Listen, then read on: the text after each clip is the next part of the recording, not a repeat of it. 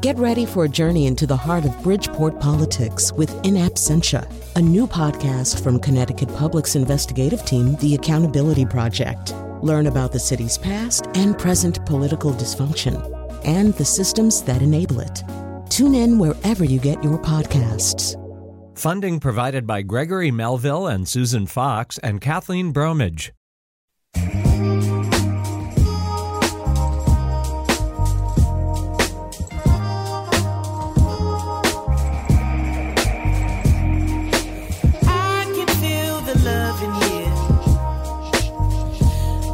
Spaced out constellations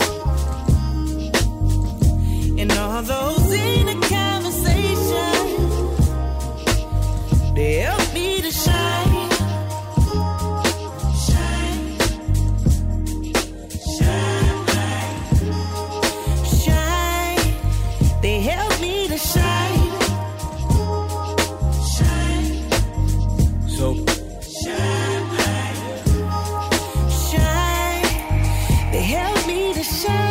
picture the world after the world. This no longer exists. Picture me with no filter.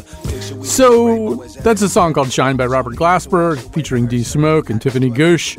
And we're playing it because we're going to talk about music genres today. And I would say, so what genre is that? Robert Glasper is nominally a jazz artist, but for a long time he's been messing around with hip-hop people and with rhythm and blues people, and that song is kind of all three of those things, jazz and R&B and hip-hop. In some ways, it's a very challenging and interesting time to talk about genres, and that's exactly what we're going to do right now with Kelefa Sanneh, who's the author of Major Labels, A History of Popular Music in 7 Genres, and a staff writer at The New Yorker. Many people would certainly place him at the forefront of music writers today, including me, many people including me. And what makes it so exciting is it brings together Kelefa Sanneh, really, arguably the best writer about popular music in America, with me, formerly the worst rock critic in America, late 70s, early 80s. I don't think anybody could touch me in terms of overall cluelessness as I wrote about rock music. I, for example, did not think that U2 was going to be popular, and I told Bono if he continued to sing like that, he would lose his voice. It gives you kind of a sense of my prescience. So exciting to talk to you. I've been a big fan of your writing for a really long time, and this book is great. Thanks so much, and thanks for that introduction. You've hit on one of the issues of music criticism, which is, what does it mean to be a bad music critic? And I would say that actually prescience is not necessarily the most important thing that music critics do. In fact, I think if you're a music critic who's unusually good at figuring out which bands are going to be huge, you should quit your job and go get a job where you can earn a lot more money. Well, yeah, absolutely. And I mean, the other thing about this, and it's a point that you make in the book too, is if you're wrong this year, keep the opinion. 5 years later, it'll kind of round into a kind of currency. I mean, U2, there are a lot of people now who just aren't into U2 at all and have all kinds of major objections to them. And as you point out in the book, Britney Spears went from being this kind of, vapid pop star, the kind of symbol of a lot of stuff that might be wrong with pop music, to a much more, acceptance of her legitimacy. And now, of course, she's a martyr. So. Yeah. And one of my most controversial opinions is that music critics are people. Yeah. And like most people, we like being part of a community sometimes, and we like being out of step with the community sometimes. I think you could say something similar about musicians and something similar about listeners. So we are, all of us, always trying to find ways to figure out what the consensus is and how we can maybe be part of that consensus, or how we can maybe set ourselves apart from that consensus. So one of the things that you delineate so masterfully is this kind of interesting tension in music. I mean, on the one hand, popular music, as the name would even suggest, wants to be a thing that would bring us together. And so it's, it's the height of pop music in a way. If everybody at a wedding goes out on the dance floor and Uptown Funk is playing and everybody kind of knows the song, or Blurred Lines and your grandmother's singing it and she doesn't know what rhymes with hug me, but you're like, that's a good thing, But there's also a way in which pop music kind of reinforces the identity of musical and cultural enclaves. And that's kind of where genre comes in, correct? Yeah, exactly. And different genres have different relationships to the mainstream. For me, it was punk rock, which I discovered when I was 14, and that was it. I was like, I'm only going to listen to punk rock. I'm not going to ever listen to anything that's not punk rock. I'm never listening to the Rolling Stones again. That didn't turn out to be true exactly, but it did turn out to truly reflect something about me in that moment. So some genres take that very seriously. Other genres are a little more populist, right? You think about R&B, you think about country music, which are very much about pleasing their audiences. And so in that sense, they don't have gatekeepers in the same way. It's not about being obscure. It's about making hits. Although making hits can be another way of being a little bit exclusive, right? If you're in a genre where the top stars are the ones who make hits, that's very democratic because the people get to decide what they like. But it also means that if you're not making hits, maybe you're not so relevant to that genre. And, Aretha Franklin is a good example, one of the great voices of all time, but she never stopped paying attention to the R&B charts because it was important to her to be making R&B hits. And there was part of her that was kind of competitive or very competitive and always thought, how come that's not my song on the radio in rotation? And, you would think Aretha Franklin would have much better things to worry about, right? Why does she need to be validated by an R&B hit? But that was important to her. And again, it goes back to this idea of community. Are you part of a community? Are you pleasing the people in your community? How do you think of yourself? And part of the reason why we love music and love to argue about music is because we use music to figure out how we think about ourselves and other people. It's more social than most other art forms, and therefore our arguments about it tend to be social as well, or antisocial. Right. And I think also the more that a genre feels like a counterculture, feels to itself like a counterculture, the more they're going to police their own borders, and the more they're going to enforce a kind of orthodoxy, some of which will be anti-commercialism, right? I mean, it's sort of not very punk rock to have a top 10 hit. And to a certain degree, to whatever degree a real country artist starts to cross over, a lot of questions get asked by a kind of more core orthodox country audience. And probably the group of people who does this the most, or used to do it the most, would be jazz people, right? We're going to end the show today, spoiler, with Cassandra Wilson, a jazz singer, singing Last Train to Clarksville, which is an old Monkees tune. Well, there's jazz people who just will say, you're banned from jazz for you sang a Monkees song. Maybe you could talk a little bit about that kind of norm enforcing and the insistence on staying an enclave.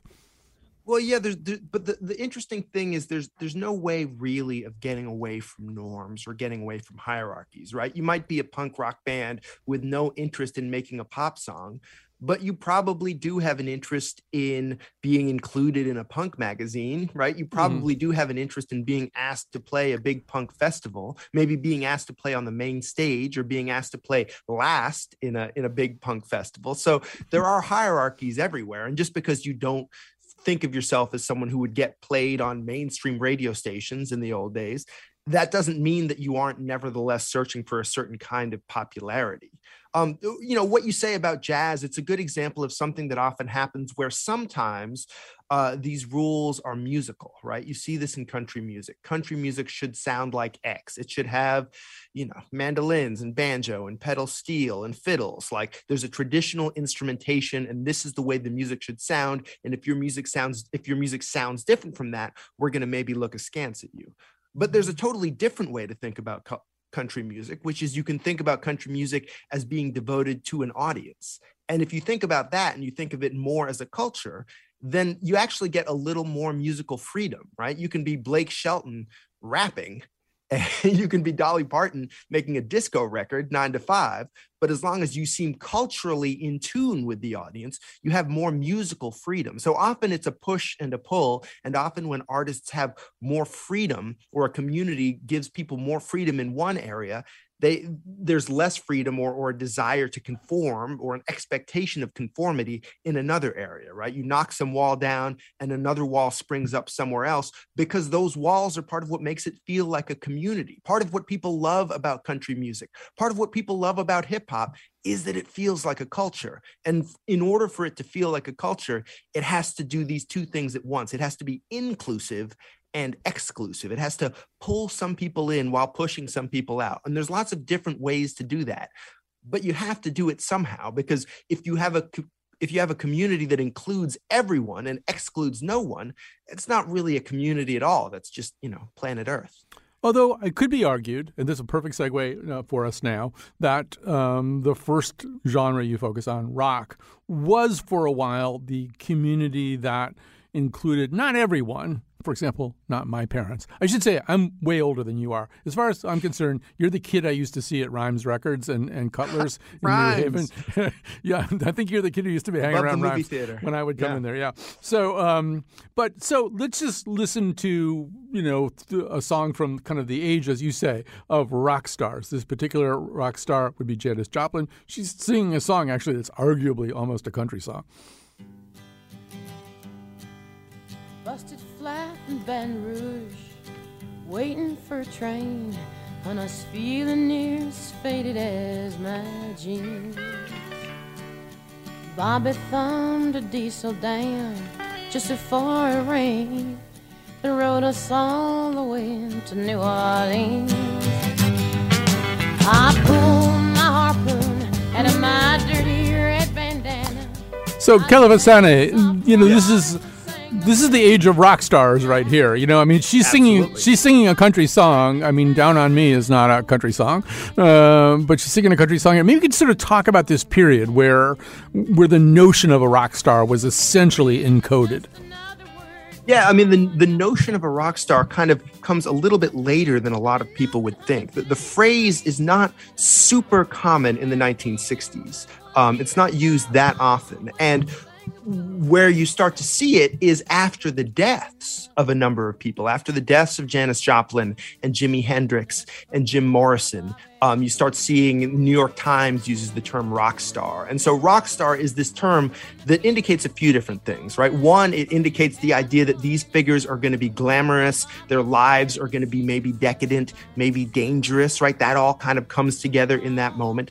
But there is this musical shift from the kind of rock and roll, rhythm and blues 60s to the rock music 70s. And part of what I mean is that in the 60s, some of this stuff was a little more jumbled up. When Time magazine talked about the rock and roll revolution, they were talking about the Rolling Stones, but they were also talking about the Supremes. And there was this idea that, Motown and the Beatles and all this stuff was maybe sort of part of the same music. In the 70s, that really starts to split.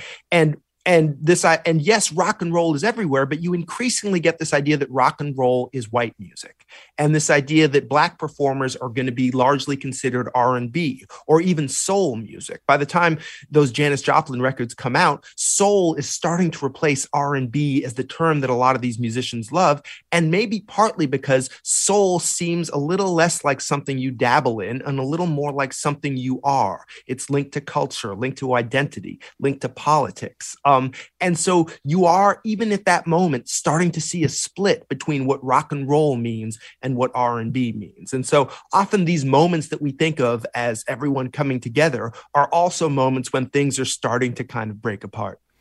And along with this notion of rock, and one could argue that a genre so vast as to include James Taylor and Nirvana is no genre at all, that is sort of desperately in need of subgenres. But one of the... Well, go ahead.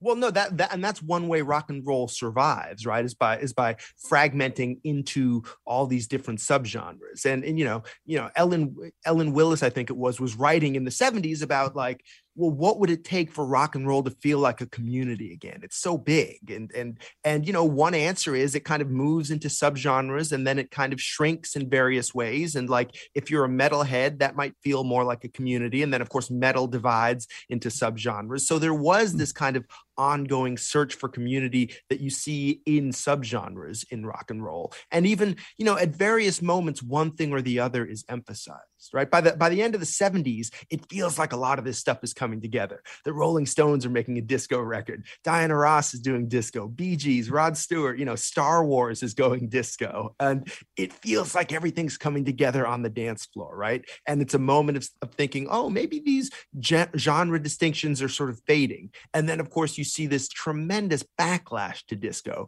because people want their own thing again, and they don't want to be on the dance floor with John Travolta and the Bee Gees. And so, you see this back and forth over and over again. And it makes more sense if you think of a genre as a community, because if you use that word community instead of genre, then you realize like, oh, well, yeah, of course, we're never going to be free of communities. We're never going to be rid of communities. There's never going to be a time when we don't think about wanting to join and think about wanting to rebel from communities. They're always going to be with us in different forms. Yeah. But I also, boy, I could talk to you for 3 hours about all this stuff, but, How long we got? nothing resembling that. So yeah, I mean, and I think also just to jump on the example that you just gave, sometimes it's not about a community; it's about being against a community. So the Disco Sucks movement, led by Steve Dahl, as you write about in your book, and other people, I don't think that was like in order to uphold the preeminence of, I don't know, Bruce Springsteen or anybody in particular. It was about really kind of hating on a kind of music that was, I think, associated with people of color. It was associated with gay people. It was like, it was hating on an enclave rather than, I think, embracing positively anything else. But you may see it another way. I think it was both, because disco was so big that it was many things at once, right? It certainly was queer performers. It was performers of color. It was, Latin influence happening. All this stuff was happening, but it was also white celebrities, right? So for the people that when they have this anti-disco, this Disco Sucks riot in Chicago, and people are burning their disco records, like the face of disco, in a sense, is as much John Travolta and Studio 54 and, kind of celebrity culture. And out of that, I think, comes both, right? This sort of the antisocial urge to like destroy disco. Like part of that was an idea of like, let's get back to rock and roll, right? The Knack come out around then. And the idea is the Knack are going to be the great rock band that's going to push back against disco. And you had, Tom Petty is starting to get big. And the Tom Petty thing is like, let's get back to just regular, real American rock and roll. So there really was that. But there was also a pushback in the underground, right? A lot of the people who were making underground dance records, they were sick of the celebrity disco culture too. And they said, no, we're going to focus on real serious dancing, right? And out of that movement, you get house music and you get techno music and you get all this electronic dance music that flows. So often both of those things are happening at once. Defining yourself against something can also be a way of defining yourself with something, just as it was, I'm sure, for some of the anti-disco people, and certainly as it was for me doing my own little anti-Rolling Stones movement from my bedroom in Hamden as a teenager and embracing punk rock. So those things can happen. And what you mentioned in terms of the idea that there might be some resentment, the idea that there might be people perceiving that disco is this music of people of color or queer people, like, yeah, of course, that's part of it too. I think music often reflects our resentments as much as it reflects our aspirations, and it's divisive in all sorts of ways. So I don't want to suggest that the backlash against disco was somehow innocent, because generally I think that things that happen in popular music tend not to be innocent, because they tend to reflect all the different things that exist in our society. Yeah, I'd just like to say for any listener who's having a little bit of trouble placing the Knack were famous for their hit My Sharona and essentially nothing else. Yeah, that was it. And that was a really hard song to dance to, right? If you wanted to sort of, if you think about it, you can't really dance to that song very easily. And it was like almost just shut up or do some kind of very stilted kind of thing and leave us alone. And they were promoted as like leading a rock and roll revival. Yeah. Right. Which 10 years earlier would have been a completely mystifying idea. Right. The idea that rock and roll needs to be revived would have seemed absurd a decade earlier. But suddenly, in the wake of disco, there is this idea that rock and roll is on the ropes and needs to come back. Right. And rock and roll has been being revived and re-revived ever since. So one of the things that's sort of percolating under this, and it's a term that you're very kind of famous for writing about, is this term of rockism. And as far as I can tell, the R word. And so it seems to me in some ways that the through line, both for rockism to a certain degree, but also for the rock genre, what ultimately unites the rock genre, it seems to me the idea of authorship and performance being done by the same people, that is the defining and deal-breaking question of authenticity. The proof of authenticity is you write your own music and then you sing your own music. But it's also led to, a kind of sort of rock supremacy, right? Yeah, I mean, so rockism is this term that starts percolating in the British press in the 1980s in the kind of new wave movement. I wrote an essay about it in the New York Times in 2004, trying to sort of maybe introduce it to some American readers who hadn't been following along. And the idea of rockism, it emerges at this moment when there are all these so-called pop groups. I'm talking about Boy George, Human League, Flock of Seagulls, ABC, Haircut 100, all these British bands with colored hair. And it kind of emerges out of the punk movement. But a lot of these people are saying, wait a second, what's so great about rock and roll? We're sick of rock and roll. We're sick of this thing with like sweaty guys in jeans and guitars. Like, this is boring. We're going to make pop music. We're going to make something that's colorful, that's fun, that's upbeat, that doesn't take itself too seriously.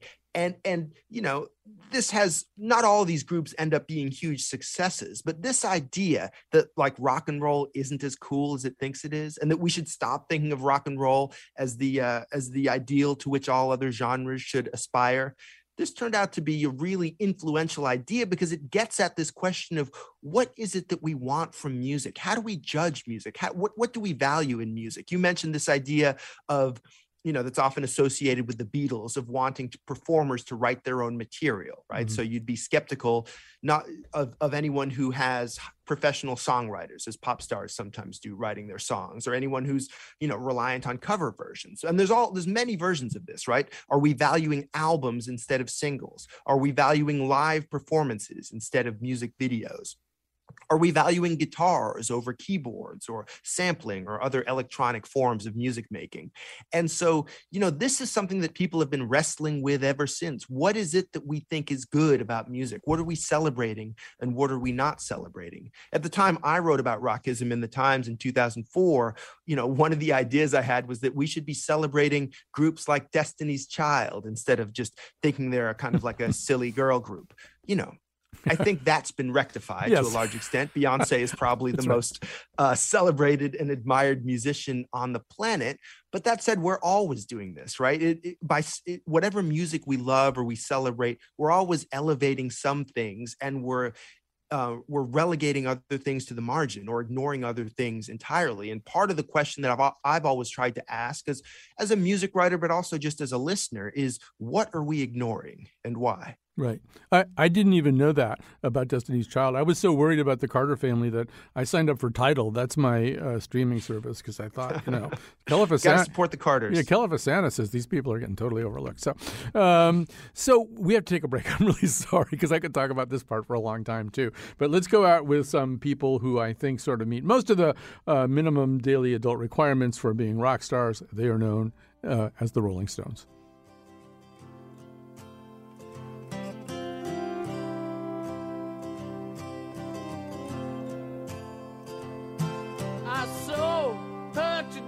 At the reception, a glass of wine in her hand. I knew she was gonna meet her connection. At her feet was a footloose man. You can't always get what you want. You can't always get what you want.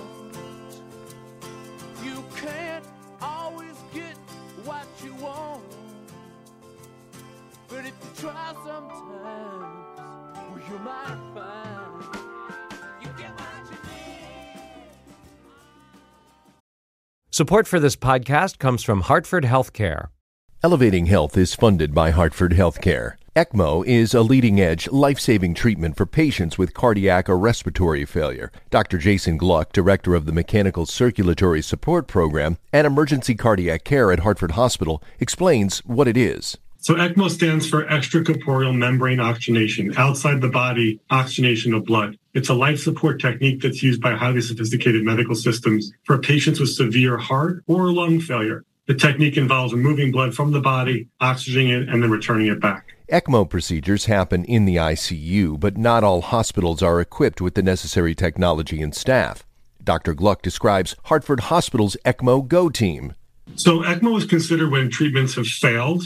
And in our center, with a special ECMO on the go team, we'll actually take that technology to their hospital and help them out there if they need to stabilize the patient and then bring them back to Heart for recovery. For more information, go to ctpublic.org/elevatinghealth.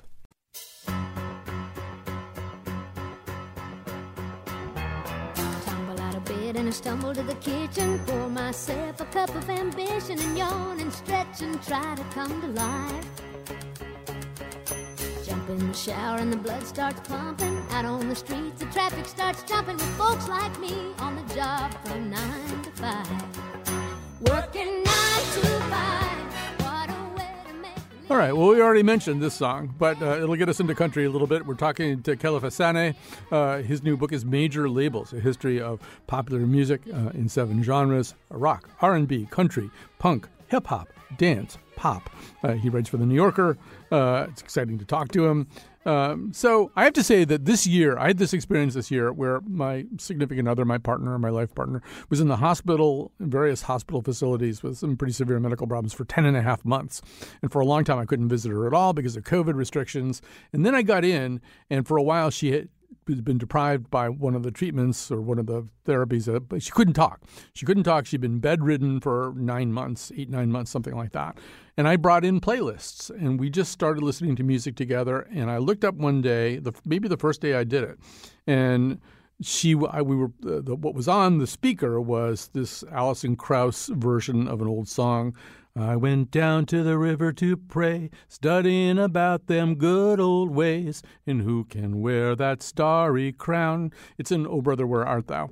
And I looked up, and my partner was mouthing the words, word for word for word for word. And that kind of launched us into listening to all kinds of music that we loved across different genres. But it was interesting that country kind of got us going first. And Kelefa, there's sort of a way in which country music is maybe the one where people feel okay being prejudiced against it. Like if you say I hate hip hop, people are going to think maybe you're a little bit racist or something like that. Right. But you can say I hate country, I won't listen to it.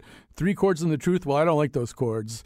And people will go, well, yeah, me neither. And that's sort of a weird thing. Maybe just react to that.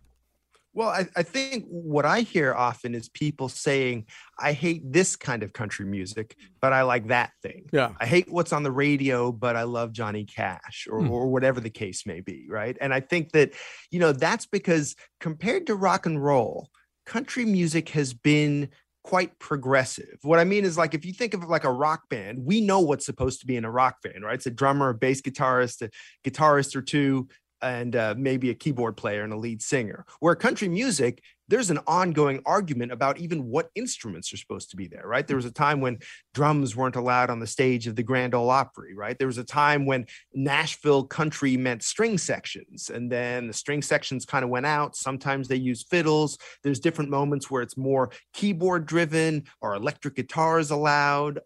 Now you're hearing hip hop beats in country music. So country music really has kept changing. And I think as a result, there have always been people who say the current incarnation of country music, popularly defined, the most popular country songs in America, are like terrible or are not real country or don't reflect the history of this music. And that has something to do with the way that the music has kept evolving and kept serving its audience, even as there's also this kind of ongoing debate about, well, who is the country audience, right? Empirically, you can say there is a group of people who define themselves as country fans. Many of them listen to country radio stations and go to country concerts. And in a sense, the genre's mainstream is all about figuring out what those people want and giving it to them. And, that provides a certain amount of freedom, because as long as those people are into it, it's country music. That's one definition of it. There's another definition that you alluded to, maybe, that's a little more old-fashioned, right? And Alison Krauss is a good example of that. And a lot of the music that she's made draws from traditions, and she's part of a whole community of people that are drawing from some older traditions in American roots music, American folk music, even if they're not necessarily making country hits. So it has these competing definitions. And because it has this strong cultural identity, I think people in some parts of the country feel, or some some neighborhoods maybe even feel confident or feel fine saying, I don't like that stuff. Again, I think it's very neighborhood specific, right? I think there's certainly places you could go where people would be happy to tell you they hate hip hop, because hip hop obviously has its own very close cultural connotations. And I think even now there is some of this, especially among people who don't write about music for a living. I write in the book a little bit about snobbery, and no one wants to be accused of being a music snob, but I think the term is actually hard to define. I think anyone who has opinions about music might justifiably be accused of being a snob, and often the snobbiest fans are the ones who, not the people who write about music for a living, but more casual listeners who just say, I don't like that stuff. I don't like any of that stuff. I don't like any of that country music. And, there's part of me that could say, well, tell me what you do like, and I bet you I could find you something in the country tradition you would sort of enjoy. And another part of me thinks that's okay. You don't have to listen to country music. It's a big country. There's lots of different genres. And again, part of the fun, part of the thrill of listening to music is that you get to pick and choose. So had we but World in Time, I was going to play a clip of Philip Seymour Hoffman as Lester Bangs, the storied critic, where he's doing there's snobbery and then there's kind of the reverse snobbery. And there's a scene in Almost Famous where he's kind of flailing around somebody's radio studio and kind of yelling at the fact that Burton Cummings and the Guess Who are like way better than Jethro Tull and Jim Morrison, and making a compelling argument about it too. Like they get to the point really fast, whatever it is they're talking about. So there's sort of that too. Whatever it is, whatever the shibboleth is, whatever the the canonically embraced thing is, one form of snobbery is to say, well, I hate that. But rather than have you react to that, I want to get you on another topic here because you talked about as long this. as you don't ask me to sing. No, okay.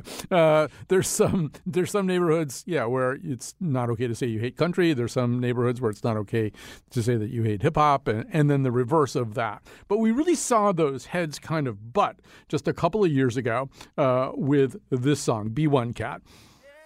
I'm gonna take my horse to the old town road. I'm gonna ride till I can't no more. I'm gonna take my horse to the old town road. I'm gonna ride till I can't no more. I got the horses in the back. Horse stock is attached. Head is matted black. Got the bushes black. I don't have to play the rest of it for you. It was a song of the summer. You know it already. Yes. So, Old Town Road. So there was kind of as you write about, a semi-ugly fight that kind of broke out about whether this could be on the country charts. Is it really country? Certainly Billy Ray Cyrus thought it was country. So say a little bit more about what you saw in that fight. Well, in the old days, the country charts were largely determined by what country radio stations played. And, that was a useful gauge of like what those stations thought that their audiences wanted to hear. In the streaming era, things get a little more complicated, right? If a song is popular and it kind of sounds like country music or sounds like what people think country music is, maybe it'll be included on the country chart. And so Old Town Road was a good example of a song that was like kind of twangy, had lyrics about horses, dudes wearing a cowboy hat, and is really popular. So people thought, well, maybe this is like a hit country song. And in one sense, maybe it was. But another way of thinking about that is to ask the question about the country audience. Like, yes, people in general are listening to this song, but are country listeners especially listening to that song? And, you might want them to listen to that song. You might think that, that someone who loves Eric Church should also love Lil Nas X. But, there's an empirical question of, well, do they love Lil Nas X? And one of the things that you found in Lil Nas X's career, first of all, he proved he was not a one-hit wonder, right? He's had a whole series of hits, I think more than a lot of people would have predicted. And now he's like an A-list pop star. But that said, he's not really an A-list country star. It doesn't seem like his music resonates especially in the country audience as opposed to somewhere else. So you could make an argument that it was correct to say that this song was not especially popular in the world of country music and that he was not really a country singer and that it did not really belong on those charts. And that's an argument not about what country music should sound like, but it's an argument about what country music does sound like. It's an argument about how that community functions right now. And I think we're learning something interesting if we learn that that community is not particularly excited about Lil Nas X despite his cowboy hat. So this leads us into a conversation about hip hop. Although there's like so little time for this, I feel very constrained here. But there's a way, since we just did Lil Nas X, let's go from there to hip hop.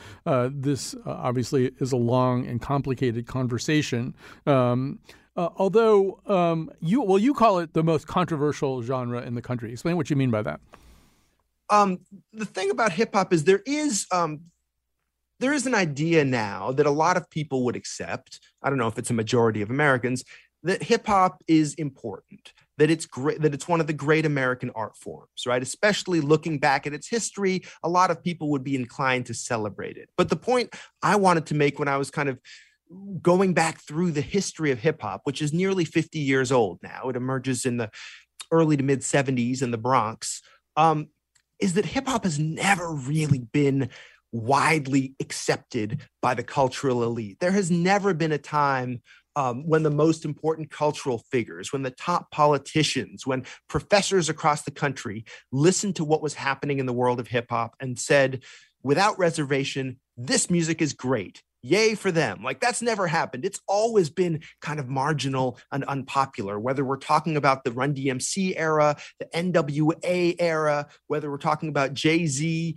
50 Cent, no matter what is happening in the world of hip hop, usually there are a lot of people saying, this stuff is terrible. This stuff is a problem. There's something wrong with hip hop. In fact, by the 90s, that had become conventional wisdom. Like, something has gone wrong in hip hop. Maybe there's some people on the margins doing interesting music, but in general, there's a problem with this genre. And so throughout its history, that might be how hip hop has maintained some of its countercultural sensibility. That might be why hip hop even now seems like sort of cool, sort of dangerous, not quite mainstream, even though it's the most popular music by many measures in the country, is because it's never quite been accepted. It's always sort of been considered a problem. Again, sometimes for very good reasons, right? Often there are reasons why the things that you might hear on a hip hop track are offensive to many people. But by being offensive, hip hop has maintained some of its cultural identity and maintained a genre that even now is a little bit apart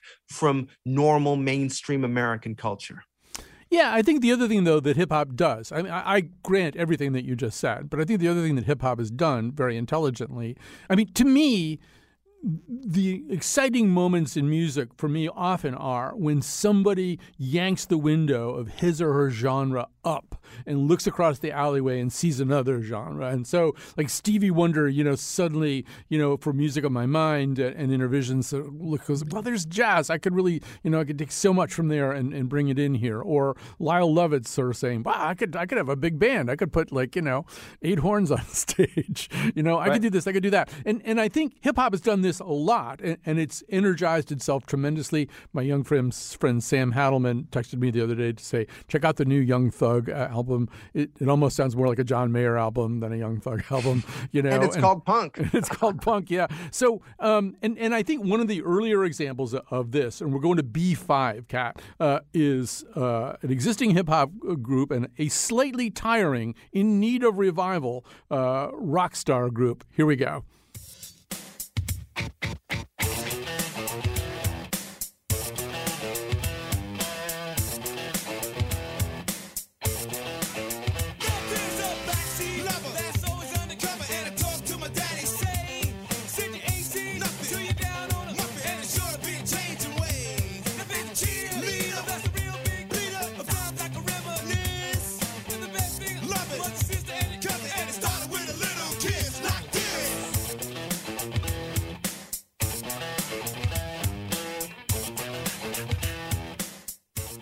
So talk about an alliance that's good for both sides, yeah. And admit it, you want me to play this whole song right now. Well, as a kid who grew up in the 80s and grew up on Run DMC, I definitely heard the Run DMC version of Walk This Way before I heard the Aerosmith original. I'm not sure I even knew there was an Aerosmith original when I first heard that song. And, it's a great example of hip hop taking bits and pieces of the broader world and making them seem hip hop. right? When the genre first emerges, it emerges on the back in the mainstream of a bunch of novelty songs, right? Rapper's Delight by Sugar Hill Gang. Rapture by Blondie, by most, depending on how you measure, is basically the first #1 hip hop hit. And it's by Blondie. And so people thought like, oh, maybe this is a novelty, maybe this is a fad. But because the music develops such a strong connection to African-American working class neighborhoods in particular, such a strong cultural identity, it meant you could sound like just about anything and still be hip hop. And first you heard that in the music, and you heard rappers finding ways to sample different records and bring in bits and pieces of old rock records, even old country records, certainly working more closely with R&B. More recently, you've seen something kind of a little more surprising, which is you've seen rappers not rap so much. You've seen a whole generation of rappers, you mentioned Young Thug, who like kind of sing.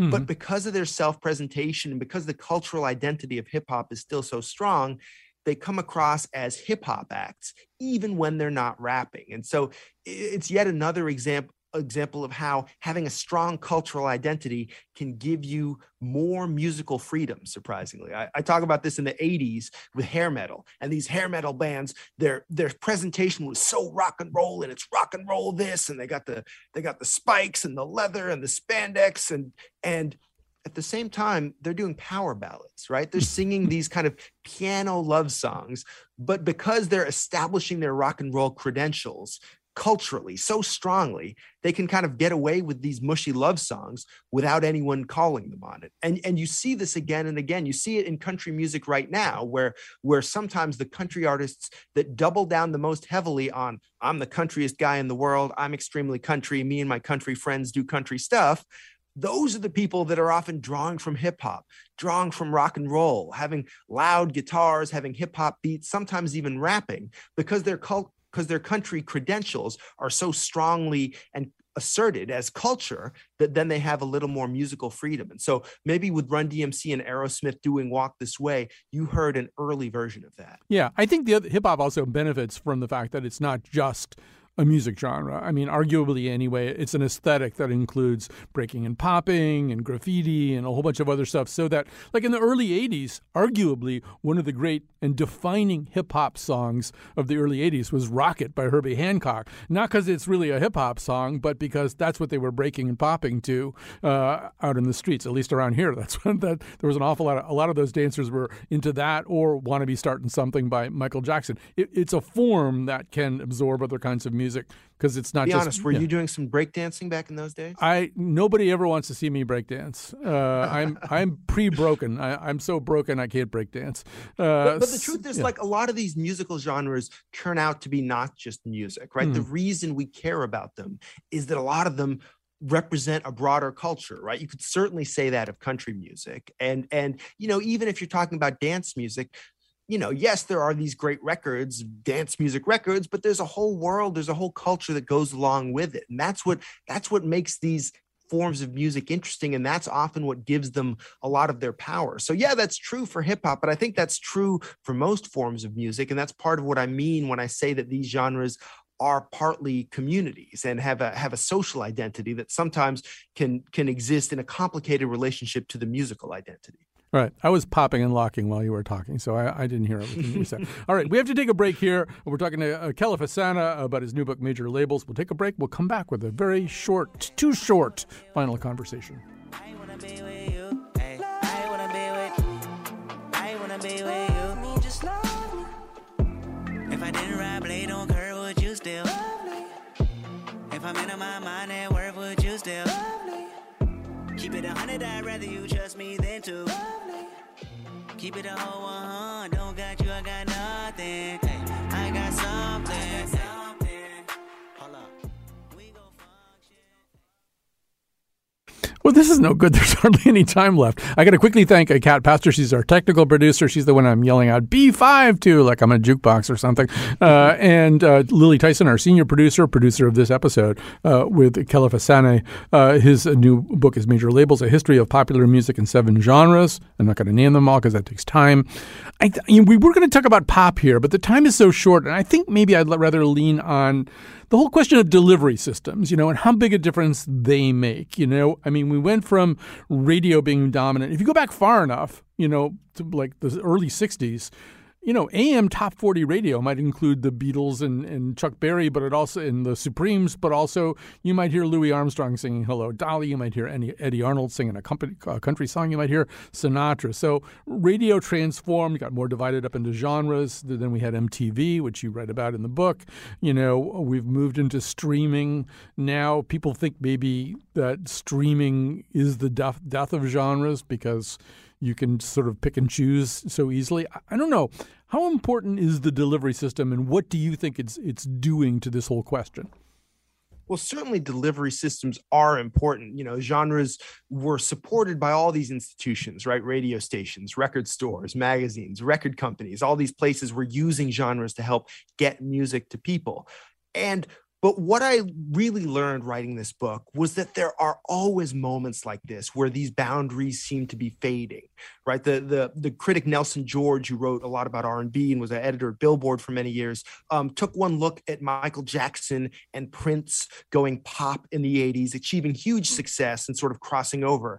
And he writes the death of rhythm and blues because he's worried that all of this pop crossover success is going to make it so that rhythm and blues doesn't really mean anything as a category anymore, right? And, on MTV, you see Michael Jackson all the time. So maybe the energy is moving away from R&B as a sort of self-contained world. And you see some of that now, right? Where if we don't need radio stations, if we don't need record stores, and a lot of people are getting their music on these streaming services, maybe everyone's picking and choosing. People sometimes talk about Spotify pop and the idea that from the Kid Laroi to Lil Nas X to Post Malone, like all these musicians are mixing and matching, and maybe there won't be genres. And, I don't want to make firm predictions, but what I do suspect is that as long as music plays this important role in our lives, as long as we're using music to define who we are, we're going to form communities around that. And the communities might look a little different. It's possible that in the streaming era, we see different groupings, right?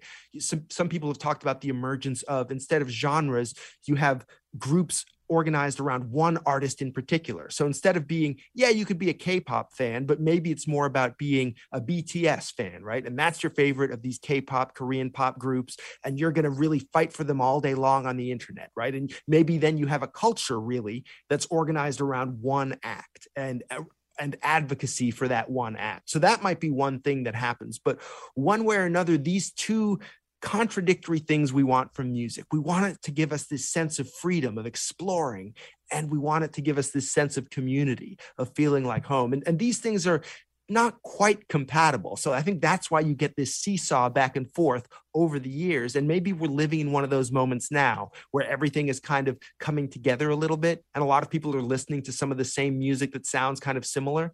And maybe what we're doing is we're getting ready for the next backlash. My friend Steve Metcalf, who's often on this show talking about music, says that one of the most underplayed but revolutionary changes in music delivery systems goes back really to the earliest iPods, and that's the shuffle feature. And we're almost out of time here, but I'd love to hear you just react to that idea that the shuffle feature kind of, pushes us in yet another direction.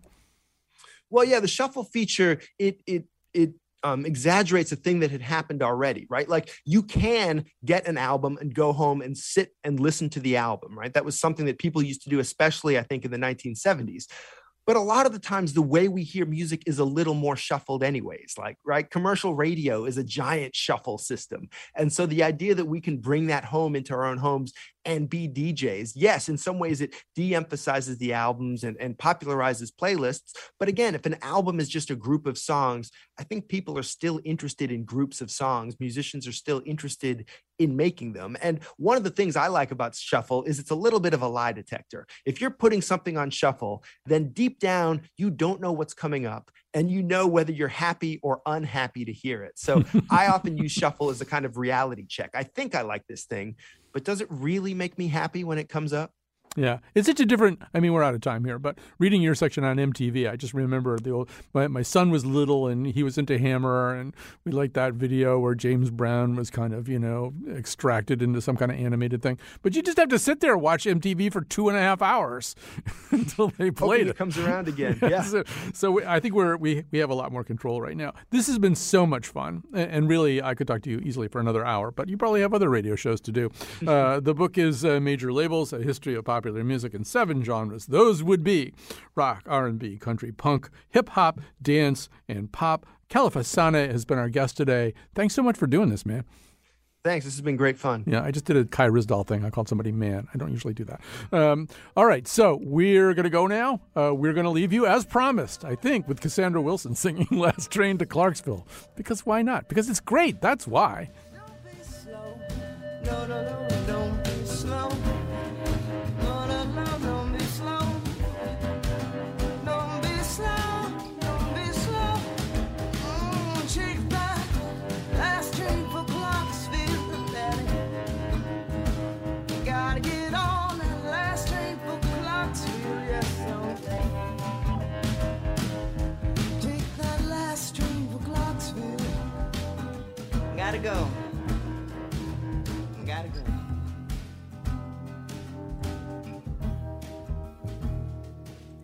And I don't know if I'm ever